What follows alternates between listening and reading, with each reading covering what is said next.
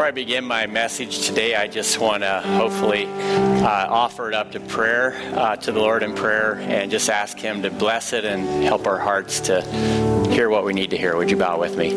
Father, thank you for giving us your word, for it being originated in the heart of your Son. May it just find its way through 21 centuries of time and space into this moment, Lord. And I pray, Father, that as I convey the substance of what it is that we were taught by your Son so long ago, that it would find its place in every heart here. And we thank you, Lord, as we trust in faith and believe that that's true. In Jesus' name, amen.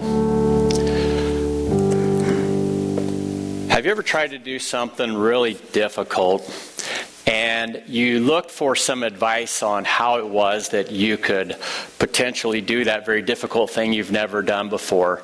And then after discovering that advice, you found it not to be quite true. Now, an example of that is my wife was taking a shower, and she said, I've noticed in the last few months that our water pressure is just getting less and less and less, which is code language to her husband. You need to fix the water thing. And I'm like, I'm not sure exactly what the problem is, but I'll dig into it. And I quickly discovered that the reason why the water wasn't pumping through the shower head the way it needed to is because the pump that did all of that responsibility was pretty tired after 20 years. And I realized that I had never, ever, ever done anything with well pumps in my life. But I do know that with the help of the internet, there are experts just a click away. So I went to a website called WikiHow. And essentially it said, step 1, turn off the electricity. Step 2, pull the well pump up out of the well casing by just pulling on the black tube until the thing comes up and plops itself down on the ground. That wasn't quite how they said it, but that's how it played out. Step 3. Cut the wires off of the old well pump and remove the well pump from that black hose. Step 4, insert the new well pump into the existing hose, clamp it down, and then solder the wires back together. Step 5, drop the well pump back down into the well casing. Step 6, turn on the electricity. Step 7, and this would be my step, tell my wife the water's fixed, no problems, instant expert. What I discovered was when I tried to follow those steps, the person that wrote the WikiHow article, I don't think ever did that job.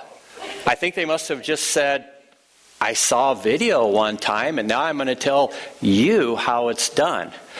Well, you know, step 1 wasn't too hard because I just went down and I found the breaker and I turned it off and I dragged my son Christian out to the well head where it's sticking out of the ground, and I thought, if nothing else, I got some backup here. Besides, I'm an expert.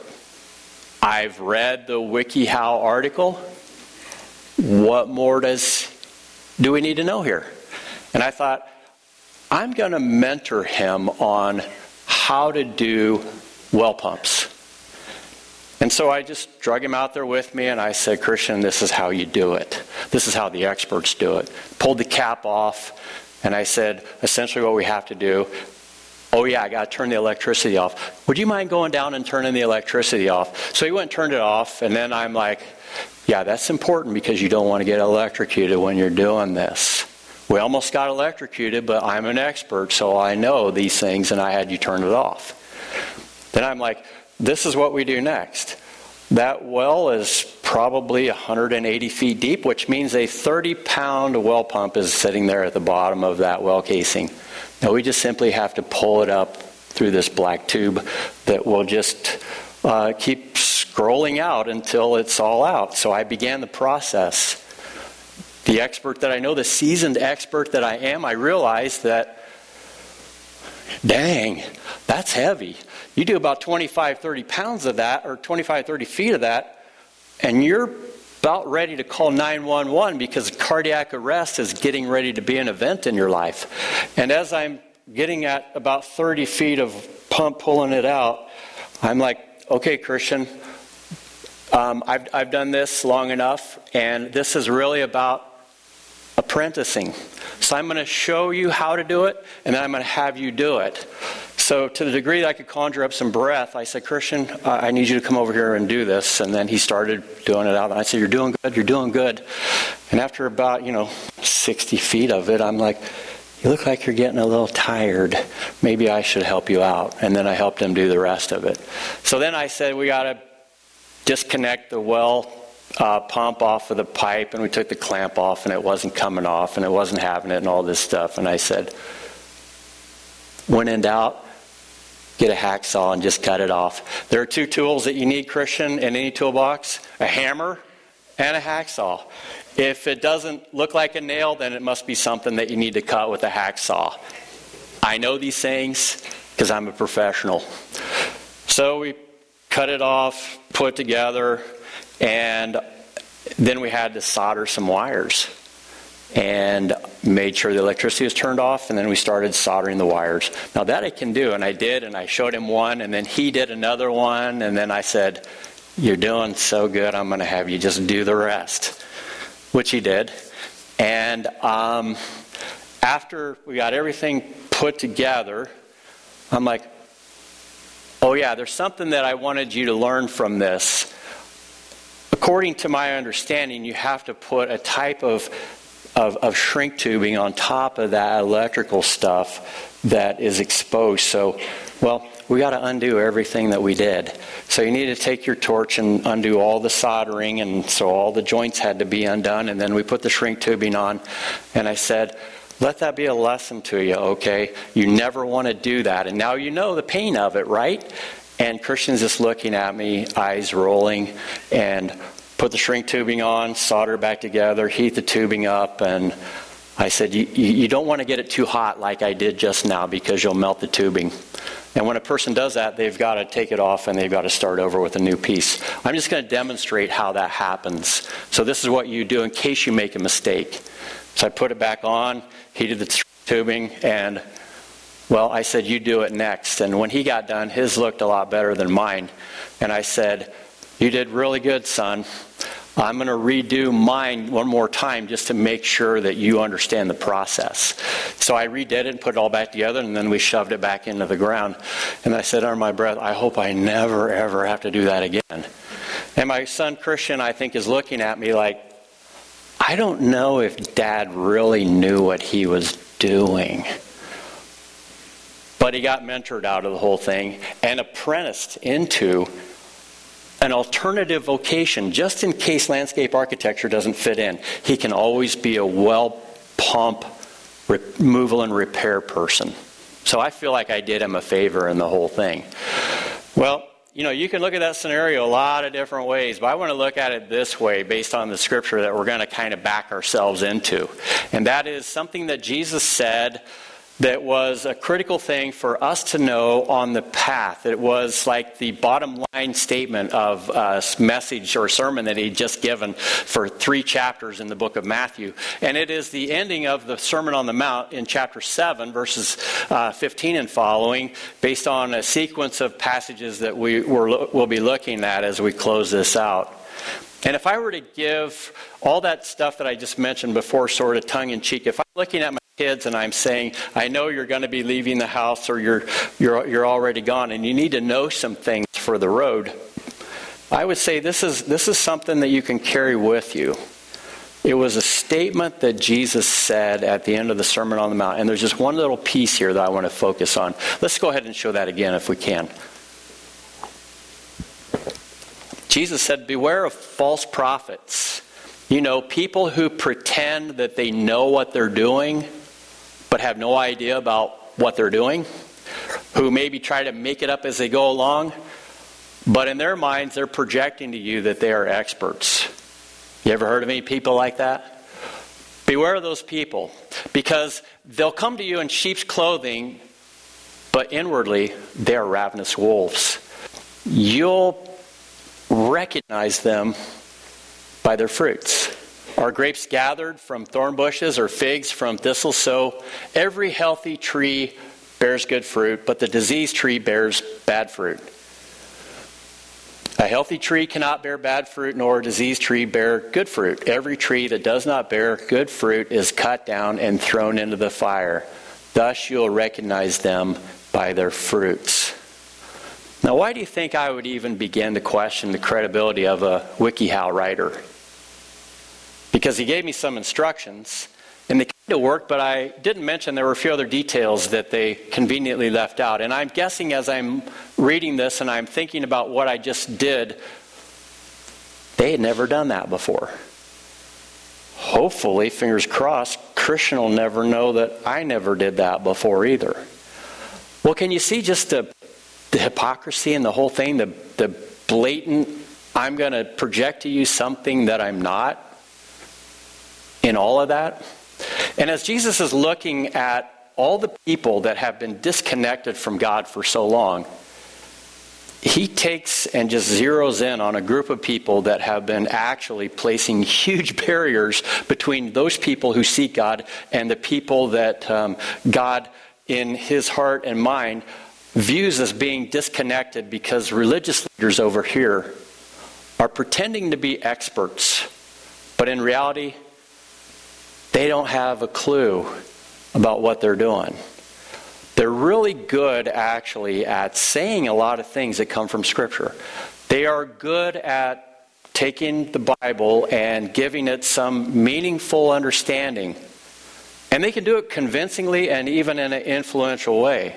But they did it in such a way that when they said it, there was kind of like an undertone, like, we're getting this right, and you're not. And most people felt very inferior whenever they heard these very smart religious teachers apply the Word of God to life. And they discussed it amongst themselves oftentimes, like, how can we even go to church, because we can never be good enough, we can never be perfect enough like them. And when Jesus saw what was happening, he discovered something. That they were really good about pointing out the sins in other people that they thought were important sins for a person to focus on. You know, the big ones, like you didn't wash your hands before you came to church. You know, another big one, you didn't go out into a public display in front of a whole bunch of people and then kneel down and say a bunch of pious prayers so that everybody could know that you were a holy person. You didn't wear the type of robes and the type of dress that said, we are spiritual people, more spiritual than you are. You didn't observe all of the rituals and all of the holy days and all of the activities and all of the responsibilities and all of the things that you have to do in order to be right with God, like us. You haven't done those things. And you need to step up your game. And Jesus is just watching this, and he's thinking, wow, these guys are really good at pointing out the sins of others. So let's just go to that slide that shows that, if we can. It's like, we're gonna tell you about the sins that we're not doing. But here's the problem. There was a whole lot of stuff going on underneath the surface that nobody was even talking about. This was stuff that, well, you couldn't perception manage in front of people, but when you went home or you were in a group of people where you wanted to show power, or you wanted to be in control, or you wanted to just kind of show your dark side, well, Jesus said, you're not even talking about that. And what are those things? Let's just show a couple of circles here. These are things that show up a lot in the teachings of the New Testament and in the writings of Paul and in Jesus. It seems like as you look at that red circle with all those red letters in there, the sermons and the sins that the religious leaders were talking about didn't touch those. You know, the ones where You have worldliness and a lack of faith and selfishness and greed and double-mindedness and, on and on and on. It's just very dark stuff that tends to go into our hearts and just stay there and then come out in ways that really are destructive. These are the sins that Paul says are the opposite of the fruit of the flesh, or the fruit of the Spirit. They're the fruit of the flesh. And what Jesus observed is the religious teachers who were the self-proclaimed experts were telling everybody, this is how you do your religion, this is how you follow God. But in reality, they just didn't know anything about following God. They were doing their own version of a WikiHow, and yet they weren't covering the essential things that needed to be included. And so Jesus starts calling them out, and he says, you're nothing but a bunch of whitewashed tombs. Now, that doesn't mean anything to us, but essentially it's just boiled down to mean that you are really good about showing on the outside a certain concept of what it means to be holy, but on the inside, you haven't even begun. And repeatedly, he's describing these religious leaders as people that say one thing in public but do another thing in private. And that's where it gets kind of tricky, because as a pastor, as I read this, what a false prophet is that Paul, or that Jesus mentioned, and Paul elaborates on a little bit later in some of his books, is the false prophet is the person who does a really good job of using religious language, of even using religious ideas, of even really kind of flim-flamming you into thinking that they got it all together. And some of us, we've been bamboozled that way, and we've tried to avoid doing that to other people in this role for sure. But at the end of the day, Jesus says it's going to happen. You're going to find people who are really good about just kind of doing a Jedi mind trick on you. And you may come away feeling worse about yourself when you get done. But there's always this sense of uneasiness when you're around people like this. Because there's something in your gut saying, something's not right here. But how do I know? How do I find out if this person is who they say they are or doing the right thing? Well, that thing in your gut may be the Holy Spirit, and the Holy Spirit may be saying, you need to take a closer look. And some of us may take a closer look and we're like, man, they're saying all the right things. They're projecting all the right things. I'm not around them enough to know if they're doing the right things. But when you start rubbing shoulders with them, like Jesus was doing with these religious leaders, all of a sudden it starts to form a pattern. And that pattern is just a way of saying, I'm hearing one thing, but I'm seeing another. And Jesus said, that's what you pay attention to. If you have anyone that is trying to influence your life, and you are wondering if they're trustworthy or not, look at their fruit. Do the words match? Do they line up with what they see happening?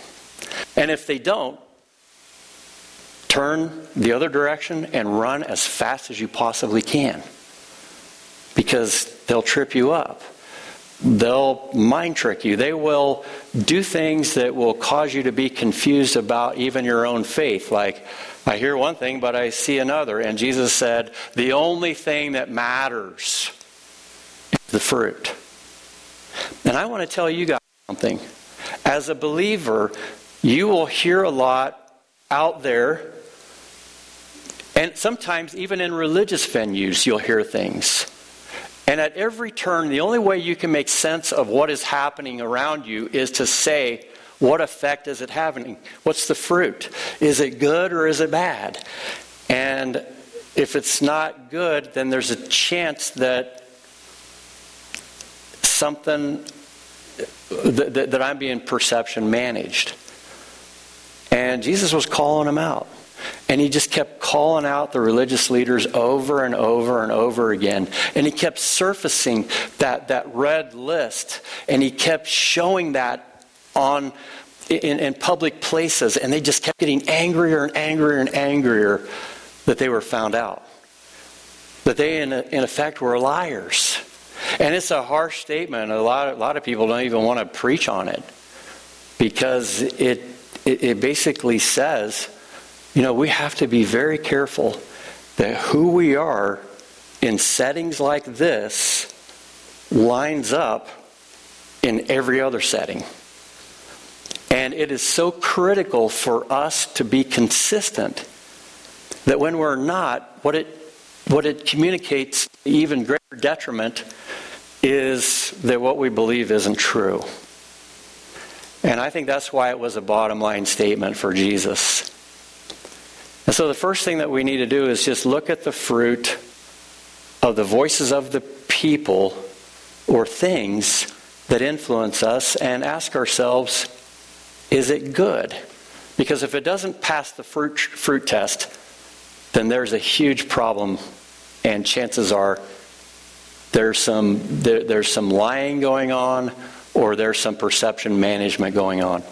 So let's just walk into perception management for a second, because as these teachings began to percolate in the lives of the people who were followers of Jesus, it took on its own life in churches that were scattered around the Mediterranean world. And Paul even wrote about these things and described these very issues in light of false teachers that would come in, and they would avoid the red circle, and they didn't have the blue circle, the fruit of the Spirit. And he said, they're very gifted, they're very convincing, they'll do Jedi mind tricks on you, church. Only listen at arm's length, look at the fruit. And what Jesus saw in the religious leaders was a lot of people who said a lot of things and were good at saying it. But let me ask you, when you think about Jesus, as you've read the Gospels, if you've read the Gospel stories, what pictures come to mind? What image? When you think of Jesus, do you think of a lot of words that he said, or is there a particular picture or impression that you have? Just throw some out there. Holy. Holy? Okay. What else? Compassionate? Okay. What else? Anything else? Did you see him helping people? Almost everything that Jesus did was, you could probably boil it down to two things. One was, he was looking at people that said, I am nothing like God. I don't even have any reason to be close to God.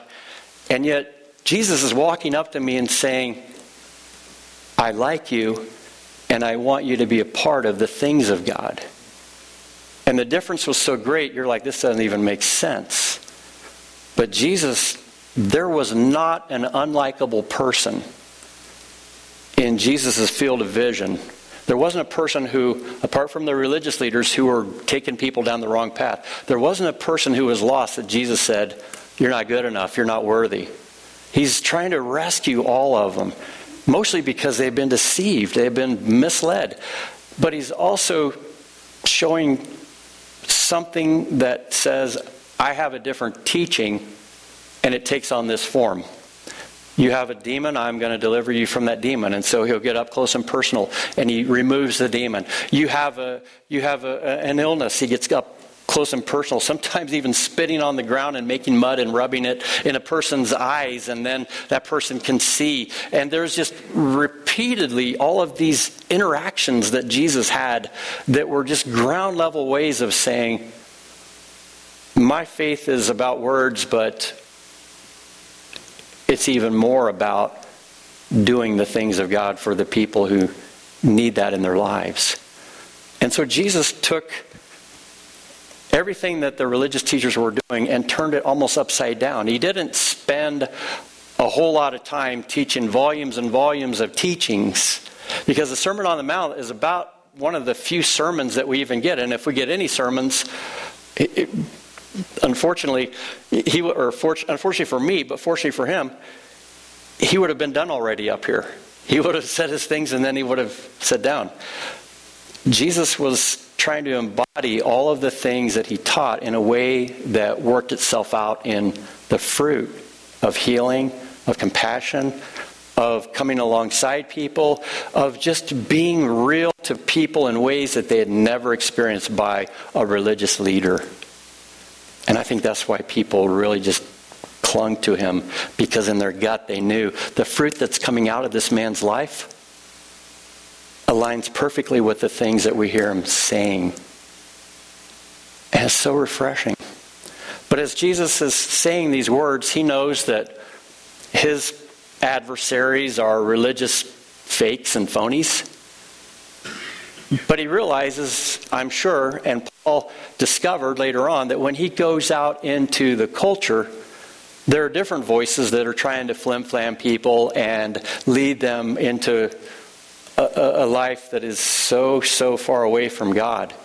So let's just show the next slide if we can. The Colosseum. Now this is something that Paul had in his backdrop as perhaps an adversary, more so than religious leaders in some situations. Not all, but some. And that was the fact that this was an entertainment culture. Everybody was saying you at least need to go to the Colosseum once or twice a year, if not once or twice in your lifetime. You know, that is the entertainment for lack of a better word, it's just the entertainment ground zero of everything. It is the place where you go to see the most entertaining things happen. And by this time, people had been so entertained that they had started to accept. Can you believe this? People started to accept the fact that when they were being entertained, it was cool to see people die. It was cool to see men go up against animals and just destroy them for blood sport.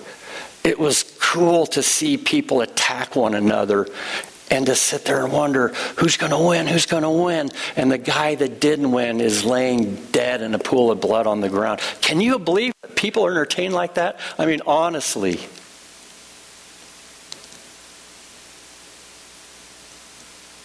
And Jesus said, be careful, because you'll get sucked into it as well.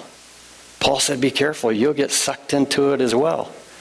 And so the Romans were like, hey, if we give people circuses and bread, we'll control the masses forever. Just keep them distracted. And people were getting circuses and bread, and they were saying to themselves, man, this is wonderful. Our country's wonderful. Our government's wonderful. Oh, this is such an awesome place to live. But bad things were happening all around and in them, and people weren't honestly happy. They were longing for something else. So much so that, well, the Colosseum period came and went. At its sort of apex before the whole thing collapsed, the sporting thing to do would be to take Christians and throw them in the arena and watch them get eaten by lions and watch them getting beat up by gladiators and watching them putting oil on them and just lighting them on fire. Isn't that cool? Wouldn't that be exciting? How entertaining. And a lot of people had been sort of seduced and Jedi mind tricked into their own way of looking at entertainment and saying, everybody thinks this is good, must be good. Now when we look at our culture, everything that's going on in your head doesn't happen primarily from what happens in this room. Chances are we're in a competition here with some stuff going on out there, like the Apostle Paul was. I mean, for instance, I'm surprised you're even here, because we're not a well-packaged deal. We're not the pinnacle of multimedia presentation. We don't have 3D going on here in any way except for just real 3D. We have, it's pretty boring from the standpoint of entertainment standards. Why are you here?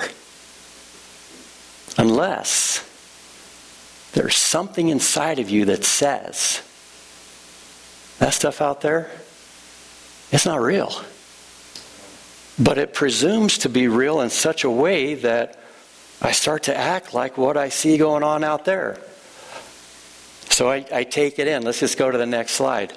I take it in, I read it, I watch it, I listen to it, and it starts to affect me in ways that at first seem appealing, but over time, well, I'm uneasy with myself. I'm just downright anxious. Matter of fact, I'm living in a country right now that has record numbers amount of medications being pumped into the lives of the people who are there because they're just too darn anxious or too darn depressed about the things that are going on in their world. And I look at that and I say, that's some interesting fruit. You shouldn't be that way if all the promises of what this awesome entertainment culture is stimulating you into, you should feel pretty darn good about yourself. But for some reason, we're so distracted and so busy to stop and reflect a little bit about what's going on around us and say, what is the fruit of engaging in this stuff, of reading this stuff, of watching this stuff, of listening to this stuff? Am I happy? Am I content? Is it working out in my relationships? Am I pulling away from God? Well, maybe those things are not bearing good fruit. Maybe those things, in Jesus' words, are false prophets. You know what you read, you watch, you listen to. Let's move on to the next slide real quick. What goes in starts to come out. You know, you watch a reality show and then all of a sudden you're like, that must be a representation of how I should live. And you start acting accordingly. And you're thinking, it's not getting me where I need to go. And Jesus was familiar with actors. He saw some of the best. And they were religious people. And they were good at perception management. And religious people, that is an occupational hazard in this job, is to be good at perception management. To project to you a version of myself or a version of what this church is about in ways that behind the curtain is not. And it's very tempting because it's very powerful. And probably if you looked at my vocation, the three greatest, the holy evil trinity, money, sex, and power, you're either finding ways to benefit from it financially, looking for people of the other gender to exploit, or exercising power over the lives of people by perception management. These are all things that Jesus said, if you're doing those things, you're a false prophet. You're not the person that you say you are. Now, one thing I can tell you is this. A lot of that stuff I've settled. I mean, I have my sins for sure. I mean, all that internal stuff. You know, I go there sometimes. But mostly, Jesus is saying, learn to draw your boundaries. And live within those boundaries. Live within the covenantal boundary of your marriage. Live within the responsible boundary of what's yours and what's not yours. When you are in a position of power over other people, that is really a responsibility to serve other people. Keep that straight in your head, and you'll never be accused. Well, for sure. And the Apostle Paul dealt with it. I mean, I don't want to bring up any names, but I think about, and I feel like I want to address it a little bit. I have a friend who is a Hispanic pastor, and he did a wonderful job managing a pretty huge crisis behind the scene, underneath the radar. Nobody knew about it. He didn't want anybody to know about it. He didn't want ABC, NBC, New York Times to know about it. Because the only thing he was interested in was being faithful to God and creating credibility in the eyes of the people that are part of his general culture. And that was it. But there's another pastor who said, come on over here, NBC, ABC, CBS, blah, blah, blah. And they said, did you do that? And he said, I did all that. And I'm watching this unfold, and I'm like, God only knows, and a few other people. But here's the thing. The person who said, I'm only about good fruit, will stand before the Lord, and the Lord will say, I'm the ultimate audience in all of this. You can't perception manage with me. And besides, eventually your sins find you out. All of us. None of us. We all have that date with the thing that is a little bit farther down the line that's not right with the Lord. And that's not a bad thing. It's God's way of saying, I'll bring it to the surface one of these days. Because what's in your heart will come out. The fruit that's there will say, this is what's been going on. That's why it's a hard thing to preach. Because none of us are perfect. But all of us have to realize that Jesus wants us to live lives in such a way that when people see us, they see Him.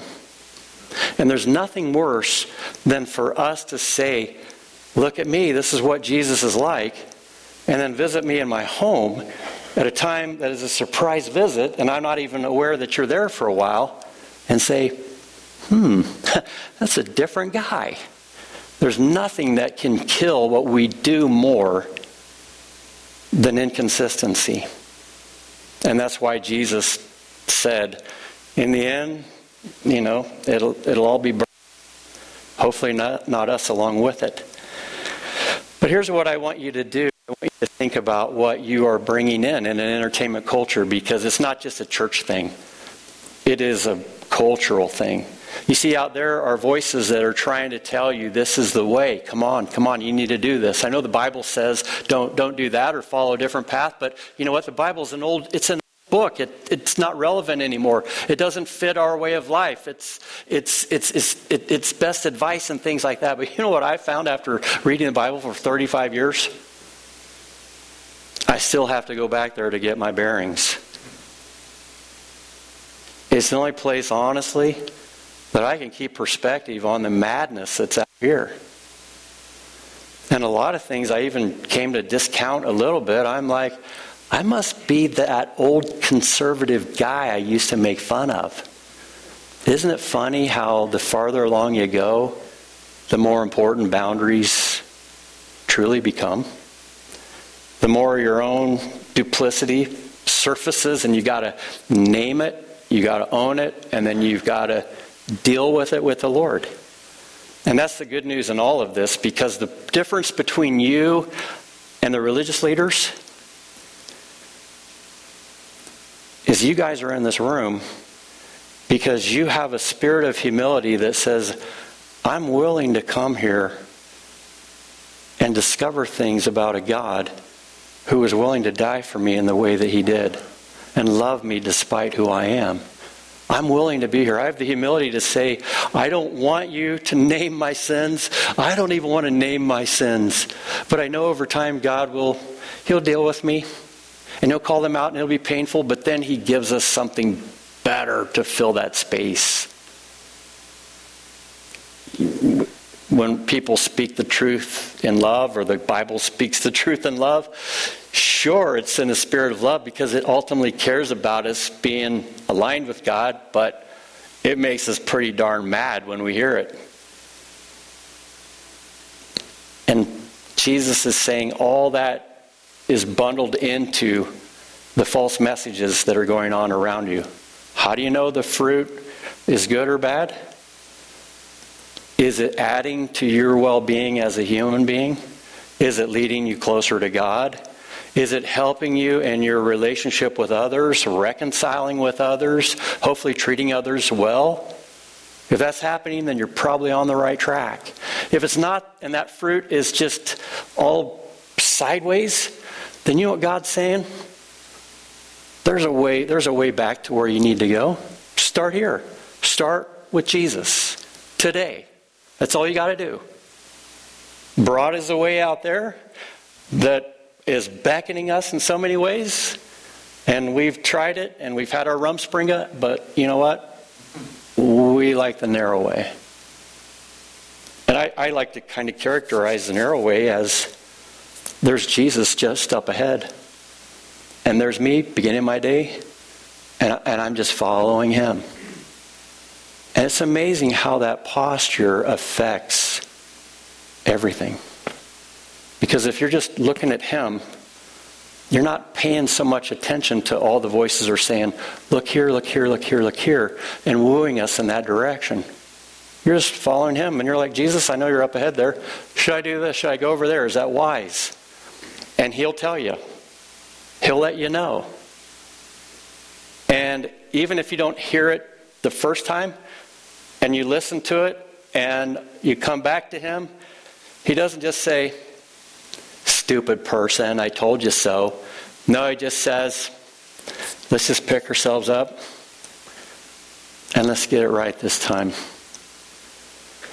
And that's the way of following him. And the message that we have here, hopefully, is embodied in the lives of the people that are here enough that what we're saying has some credibility.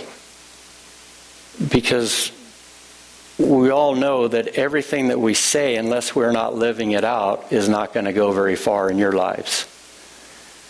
And so what we've shared today is really just part of the process of following him, of being apprenticed in him. And let's just bump to the last slide, because we're basically needing to land the plane here.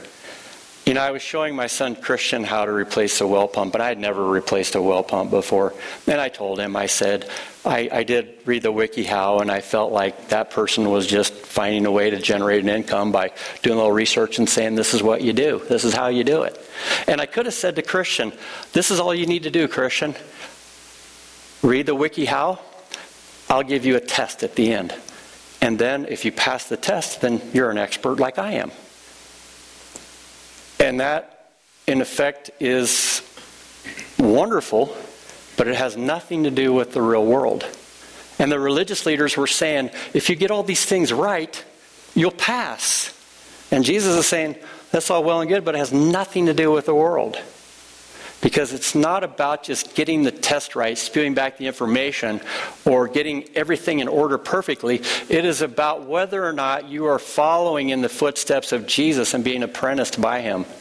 Now, the only thing I could really apprentice Christian in that whole endeavor, because it was a learn as you go thing, is I had soldered before, and so I was able to teach him how to solder.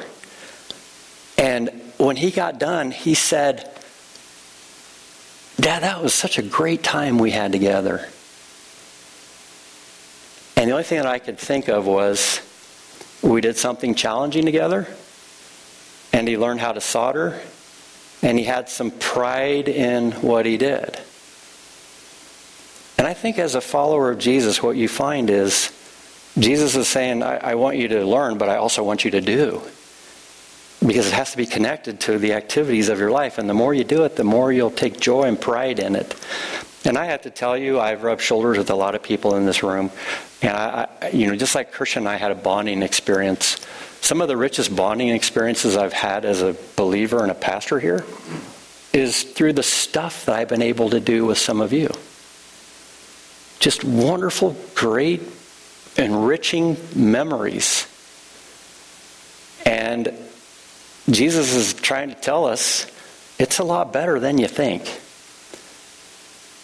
But it's hugely challenging and revealing when you start to do something that you're not very good at.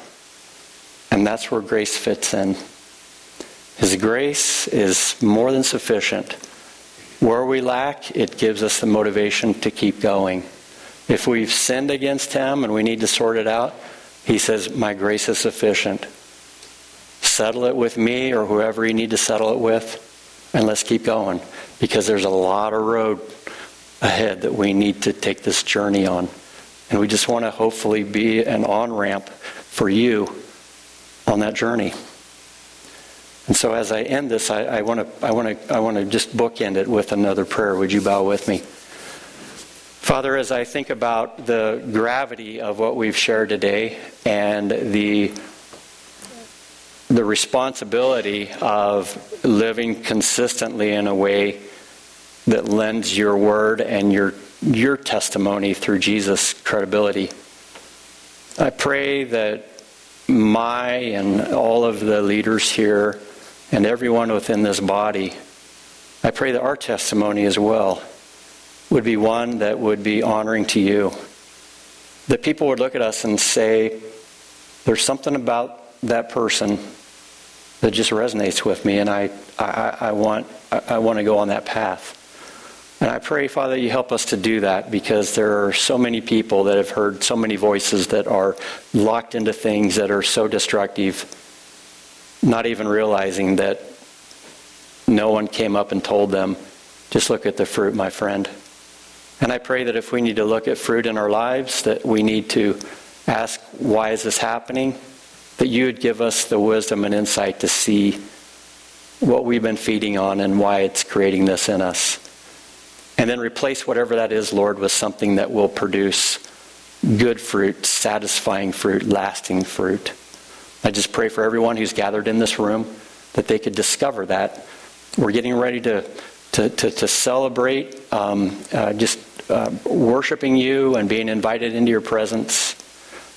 And then we're going to reflect a little bit on our lives through the Lord's table and everything it embodies in your Son. And I pray, Father, that you would just bless us in that process as well. And for all these things, we give you thanks.